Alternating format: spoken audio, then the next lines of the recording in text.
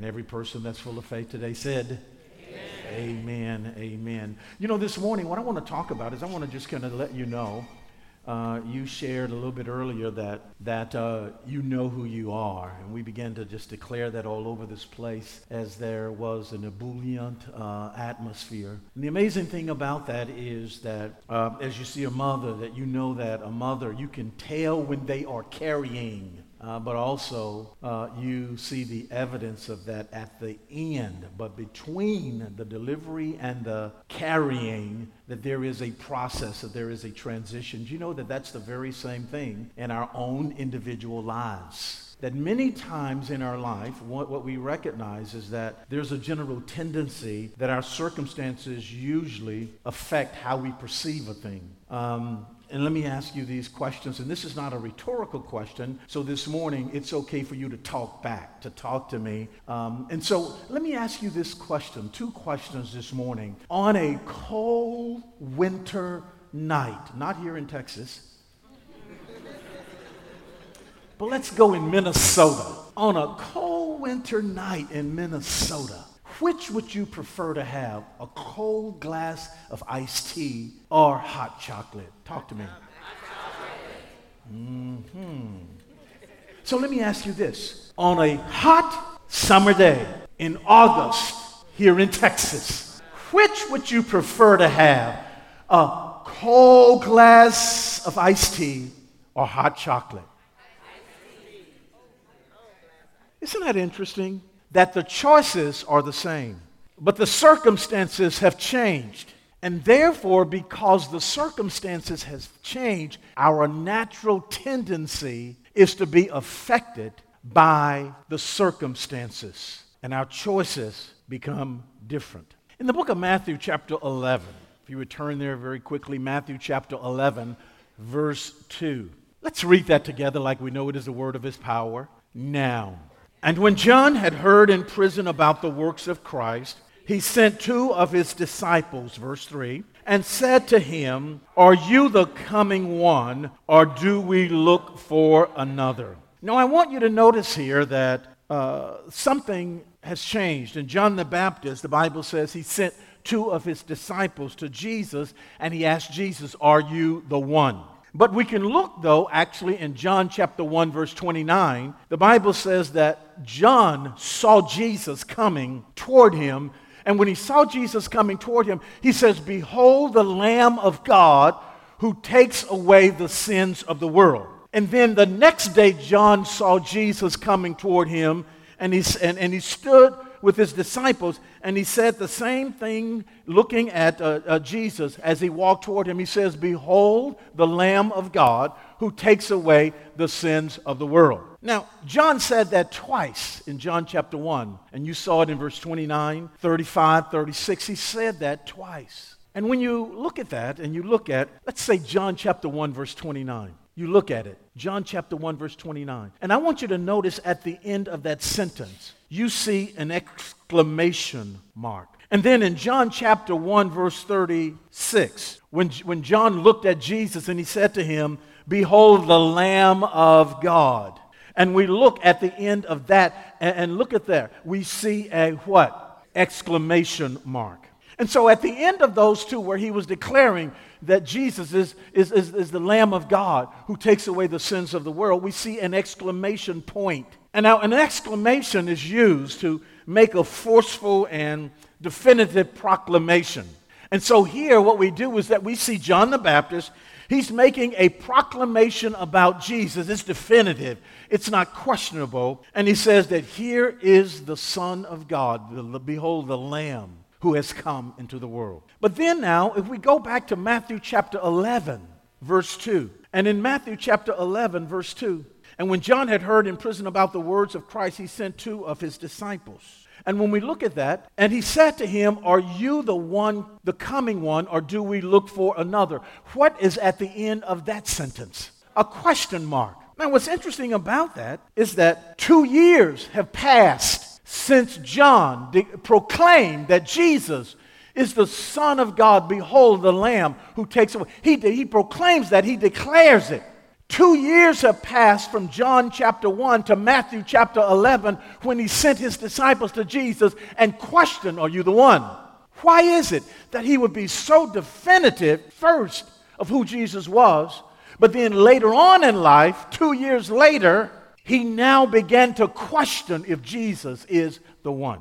Well, I believe that we get an indication of that in Matthew chapter 11, verse 2. Because in Matthew chapter 11, verse 2, what we find is that when John had heard in prison, so now John's circumstances have changed. And now because his circumstances has changed, how many of you know that there's a lot that can happen in 2 years? See, in 2 years of your life, children can change. In 2 years of your life, school can change. Teachers can change. Relationships can change in just 2 years. How many of you know that your money could have been good, but it could be funny in 2 years? See, something has happened to John that has caused him to go from proclaiming who Jesus is to actually questioning it. And it tells us it's when he was in prison. So John's condition, his situation, his circumstance has changed his perspective of who Jesus is, his circumstances, his situation. Therefore, we understand then that God enters into all things, and there is nothing that your enemy can do to you that God can take and do for you. And just because situations and circumstances change, just because perceptions may change, with relationship, perception may change with a number of different things in your life, that what I want to just share with you, that there is a process. And when you have a dream, when you have a vision, you see the end of the thing. You may know where you are, but you do not know the process. Let me just share something with you in the book of 1 Peter, chapter 5, verse 8 through 11. How many of you know that the enemy would love to get under your skin? And so the Bible tells us this in 1 Peter 5, 8, and 11. We're going to look at it in the Message Bible. Hey, come on, champions, let's read this together like we know it is the word of his power. Let's read it together now. Keep a cool head, stay alert. The devil is poised to pounce and would like nothing better than to catch you napping. Keep your guard up. You're not the only ones plunged into hard times. It's the same with Christians all over the world. So keep a firm grip on the faith. The suffering won't last forever. It won't be long before this generous God, who has great plans for us in Christ, eternal and glorious plans they are, will have you put together and on your feet for good. He gets the last word. Yes, he does. Come on, who gets the last word? Who gets the last word? Yes, he does. Yes, he does. Yes, he does. This generous God will have you back on your feet in no time. Just as the brother was praying a little bit earlier, it says, oh God, you're a good God. Just as the truth saying earlier during worship, that you've never failed me. You are faithful, and it is your faithfulness. And so what we want to do is we want to recognize then that when you have a vision, when you have a dream, that you see the end of the thing, you may know where you are, but you do not know the process. And what God will do is this generous God will start things working together. Why? It's because he gets the last word. Yes, he does. Yes, he does. Now, in Genesis chapter 37, would you go there, please? Genesis 37. I want to just share this with you that Joseph has a dream, and I'm not going to be long. We're going to wrap it up in just a few moments. But Joseph has a dream, and in Joseph, the Bible tells us that Joseph is 17 years old in Genesis chapter 37, verse 2. It tells us his age. He's 17 years old, and when you see an age in the Bible, it usually mentions that age again. When you see it, it mentions it, it talks about it again. And so in Genesis chapter 41, it may not talk about that same age, but it give another age of that individual. And so in Genesis chapter 41, verse 46, the Bible talks again about the age of Joseph. Now, in Genesis 37:2, he's how old? 17 years old. But notice here in Genesis chapter 41, verse 46. Come on, champions, let's read that together. Now, Joseph was 30 years old when he went to work for Pharaoh, the king of Egypt. As soon as Joseph left Pharaoh's presence, he began his work in Egypt. Now, Joseph was how old? He was 30 years old. And so when God gave him the dream, he was 17. But now he starts working in the place of a dream being coming to reality when he was 30. Now, so there wasn't 2 years. It wasn't 5 years. It wasn't 7 years. It wasn't 10 years. How many years had transpired, church? Let the words know that 30 from 17 equals 13. And the people of God can not only subtract and add, but we know about multiplication. We know about exponential increase. Because he'll cause 30, 60, 100-fold return. And so this little 30 minus 17 is nothing for the people of God. So notice this. Joseph has a dream when he's 17 years old. But 13 years later, the dream is fulfilled. My God. Let me just tell you something. I want you to remember this, and many of you may need to write that down. When you know what you're supposed to do, many times the next thing is not to do it, but there is a journey to take you to that place. When you know what you are to do, the next thing many times is not just to do it, but there is a process, there is a journey where God starts preparing you for what he already has prepared for you. And we see that all throughout the Bible. David was anointed king, but David did not become king the moment that he knew what his purpose or his future was. But the Bible tells us that David went back doing what he had always been doing. And 20 years later, David became king. We also know that Paul was chosen to be an apostle to the Gentiles. But the moment that God opened his eyes, the moment that Paul was chosen, that he did not become an apostle to the Gentiles until 12 years later. Well, see, what God was doing, God was working something out of Paul's life. And let me just tell you, because if you didn't believe what Paul believed, he'd rather kill you than look at you. Saul of Tarsus at that time. And so he was prejudiced. And God put him in a multicultural church to work the church of Antioch, to work that prejudice out of him. So then, now 12 years later, the Bible says, as they were fasting and praying, God said, set out among you Paul and Barnabas for the work that I have called them to do. And he became an apostle 12 years later. Would you just say this with me? God is preparing me for what he already has prepared for me. I'm going somewhere. So oftentimes there's a journey you have to take to get to that place. And what happens in Joseph's life, it's a beautiful picture, because what happens in his life is that it starts with his brothers. He has a dream. He tells the dream to his brothers, and he say, we were in the fields working at my bundle of wheat, stood straight up, and your bundle circled around me and bowed down to me. And his brothers got offended and hated him and says, you know what, who you think you are? Or you think you're better than we are? Then the Bible says that he had another dream. And he said to his brothers, the sun and the moon and the 11 stars bowed down to me. And then they got offended again. And so let's just read about this story just a few scriptures here this morning in verse 15.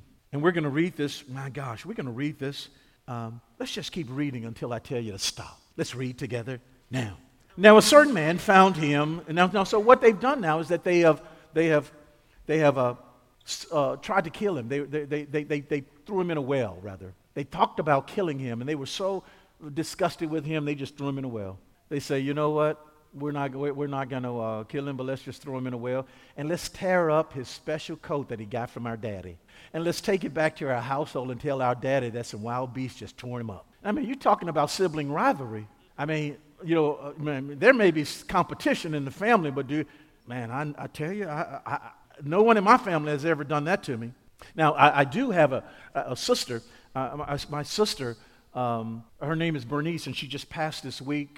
She was 66 years old. And I remember when I was young, I was maybe about 14 years old, I had a paper route. And in my paper route, I started throwing papers in the evening time. See, I wasn't lazy, no. My whole life, I worked. I mean, when I was 10, 12, 13 years old, I pushed a lawnmower up the street, knocking on people's doors. You want your yard cut? And you know what? They said, how much is it? I said, $5 for the front, $5 for the back. And no matter how big it was, I just said $5. $5. I was happy to get that $10. I would be gone from Saturday morning to Saturday evening, man, and I'd probably make $60. It was like I made 600.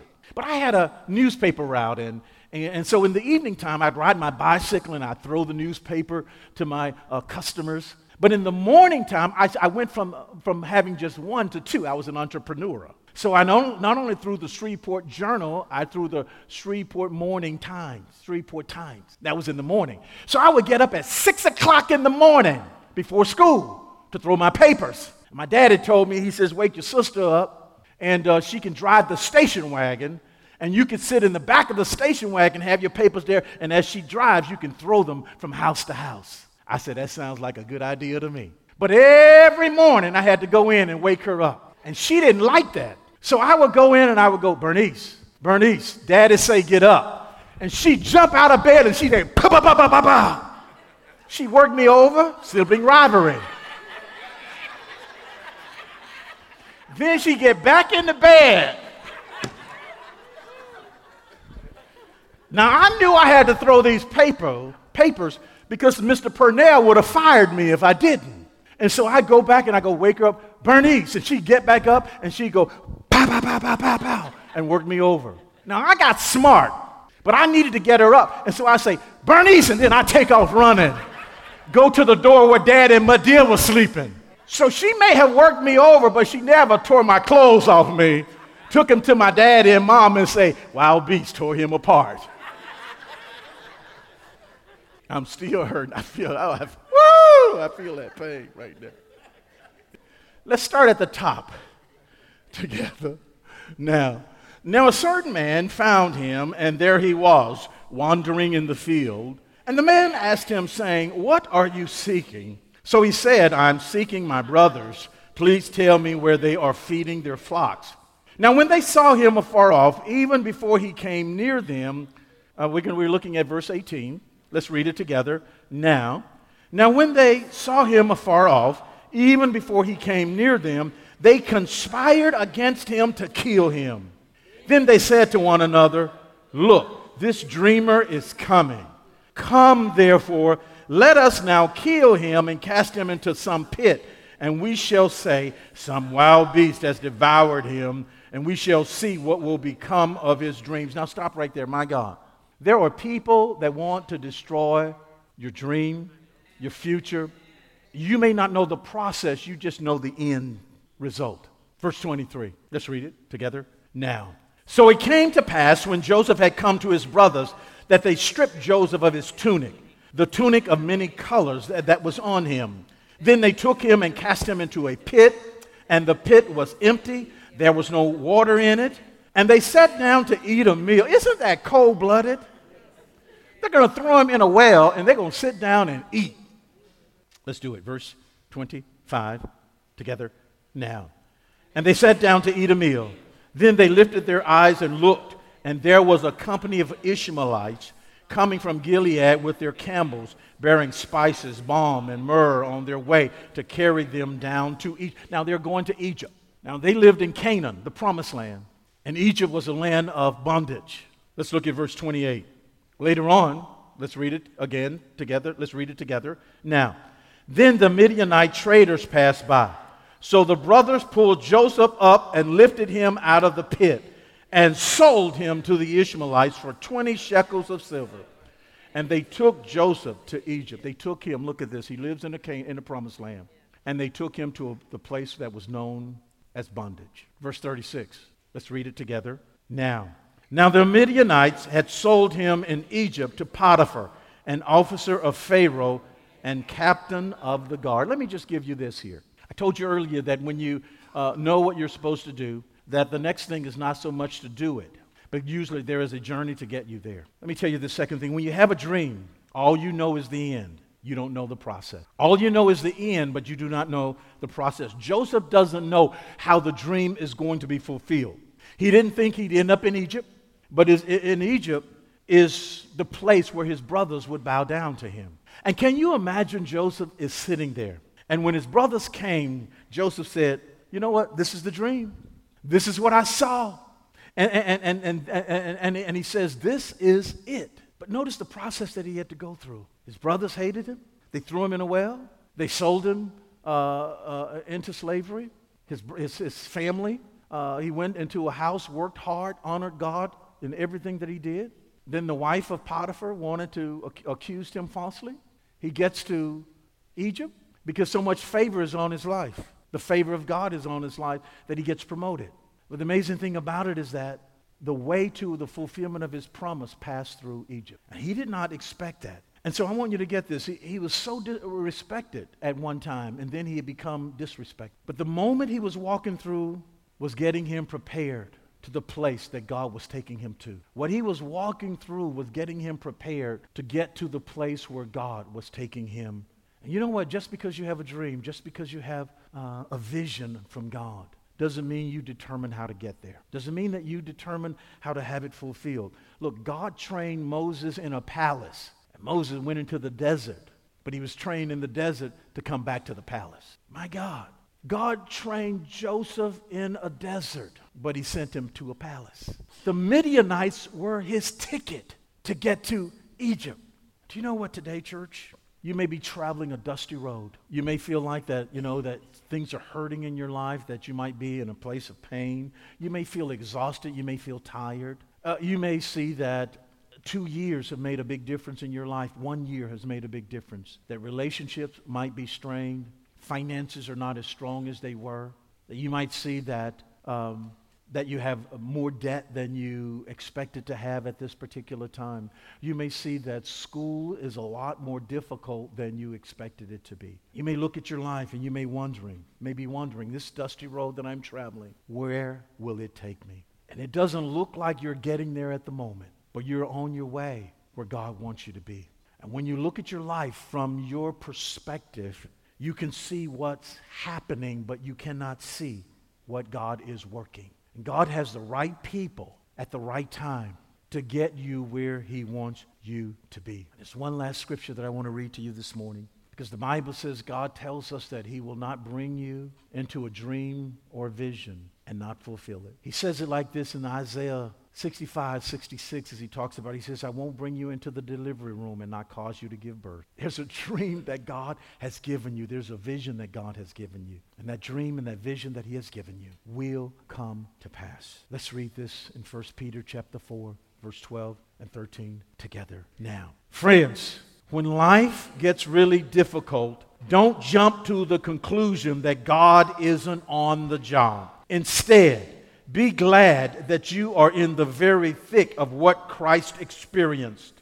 This is a spiritual refining process with glory just around the corner. So you can, no matter where you're going, you're walking the journey, you're going through the process, and the Bible says, don't jump to conclusions based on the process that God is not at work. Because he says that glory is just around the corner. Well, what is glory? Glory means honor. Glory means greatness. And so you may be in a place right now and you're going through the process, but you have a dream, you have a vision, you have not seen God fulfill it. But I'm here to tell you this morning that glory is around the corner. Your greatness is around the corner. And do you know that what's around the corner you can't see from where you are?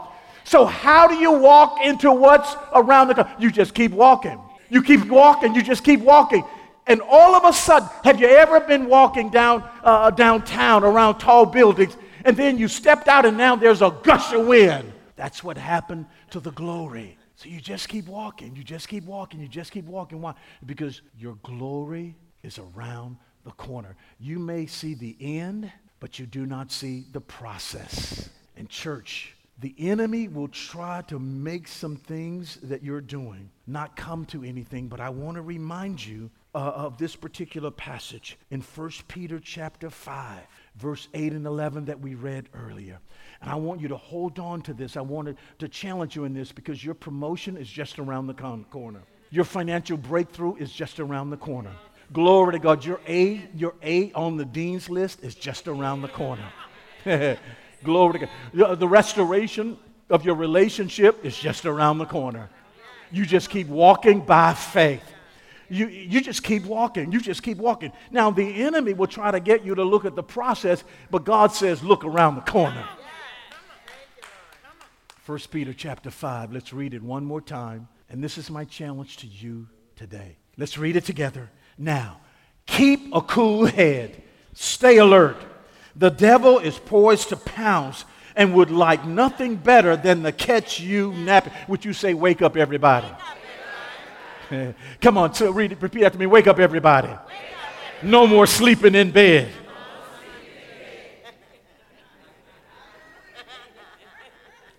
Come on, let's keep reading. Let's keep reading now. Let's keep reading together. Now, keep your guard up. You're not the only ones plunged into the hard times. It's the same with Christians all over the world. So keep a firm grip on the faith. Keep a firm grip on the what? Faith. On the what? Faith. Why? Because the suffering won't last forever. It won't be long. It won't be long. Come on, keep reading it together. It won't be. Let's read it together now.